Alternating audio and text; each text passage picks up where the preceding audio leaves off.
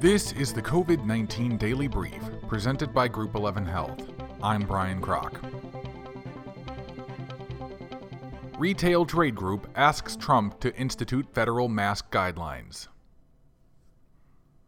The American Apparel and Footwear Association sent a letter to President Trump requesting that the administration institute federal face mask guidelines to assist retail stores as the country continues efforts to safely reopen.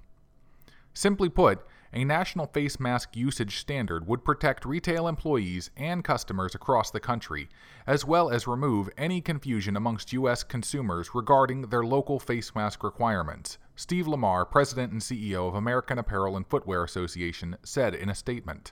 The organization, which represents hundreds of clothing and footwear companies and their suppliers, added that, with differing standards throughout the country, our members are facing situations where their employees need to educate customers on what is required to enter their stores or even turn customers away.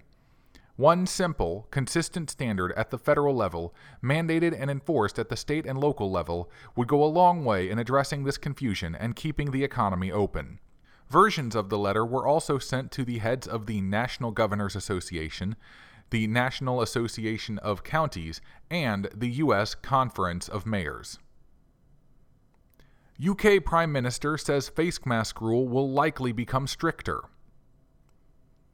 UK Prime Minister Boris Johnson said that the government is likely to become increasingly insistent that people wear face masks in confined spaces. I do think we need to be stricter in insisting that people wear face coverings in confined spaces where they are meeting people that they normally meet, Johnson said during an online question and answer session with members of the public. That's why it's mandatory already on public transport, and we are looking at ways at making sure that people really do observe, have face coverings in shops, for instance, where there is a risk of transmission, he added. Johnson said, "The balance of scientific opinion is in favor of wearing face masks," but added that he wants to return to a situation where people feel able to shake hands again. CDC director implores millennials and Gen Xers, social distance and wear a mask and avoid bars. Dr. Robert Redfield, the director of the U.S. Centers for Disease Control and Prevention, appealed to young Americans Thursday, calling for millennials and members of Generation X to social distance and wear face coverings to help mitigate the spread of COVID-19. "We have not been able to reach effectively the millennials and the Generation X," Redfield said at CNN's Coronavirus Town Hall. "Tonight, I appeal to them. These are our tools. We're seeing the outbreaks increase in a number of states across this nation, in a number of metropolitan areas. The most important, powerful weapon we have, please social distance.